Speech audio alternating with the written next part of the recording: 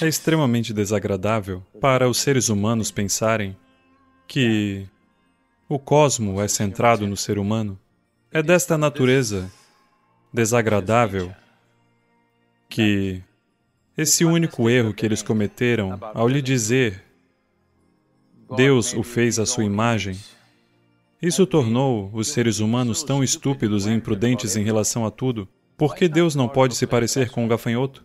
Eu pergunto, por que não? Não, ele se parece comigo. Veja. Não, talvez ele se pareça com um inseto, talvez ele se pareça com um búfalo, talvez ele se pareça com um tigre, talvez ele se pareça com um elefante, ou talvez ele não se pareça com nenhuma vida neste planeta, ele se pareça de alguma outra forma, ou talvez ele não se pareça com nada. Isso não é algo que os seres humanos estão dispostos a encarar. Eles têm que acreditar que Deus é um grande homem ou uma grande mulher, mais mãos, mais pernas, mais parecido conosco. Portanto, esta ideia que certas religiões colocaram na mente das pessoas fez as pessoas acreditarem que todo o cosmo é centrado no ser humano, que tudo está aqui para nós. Essa ideia arbitrária tem destruído o planeta. Toda criatura. Nossas ciências modernas cooperaram com isso. Nossa ideia de ciência hoje é pesquisa e pesquisa o que tudo isso significa. É tudo sobre como podemos usar tudo no universo para o nosso bem-estar. Se virmos uma árvore, queremos saber como usá-la. Se virmos um pássaro, queremos saber como usá-lo. Se virmos uma flor, queremos saber como usá-la, um inseto, um besouro, um átomo. Não importa o que seja, devemos saber como usar tudo para o nosso bem-estar. Aprendemos a usar a maioria das coisas, mas ainda assim o bem-estar não veio, não é? Não é? Aprendemos a usar tudo, incluindo os seres humanos, mas o bem-estar não veio.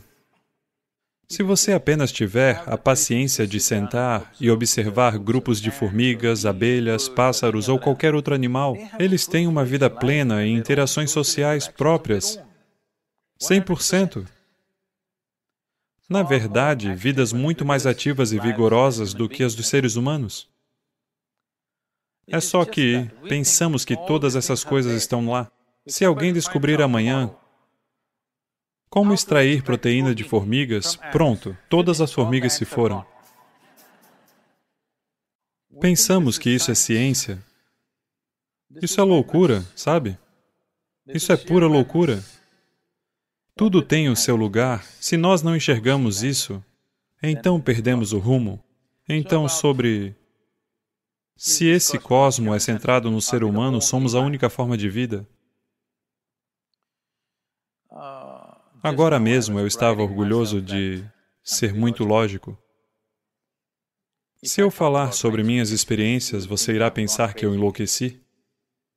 Então vou deixar por aqui. Mas ele não pode ser centrado no ser humano, é muito grande, não pode ser apenas centrado no ser humano, não é?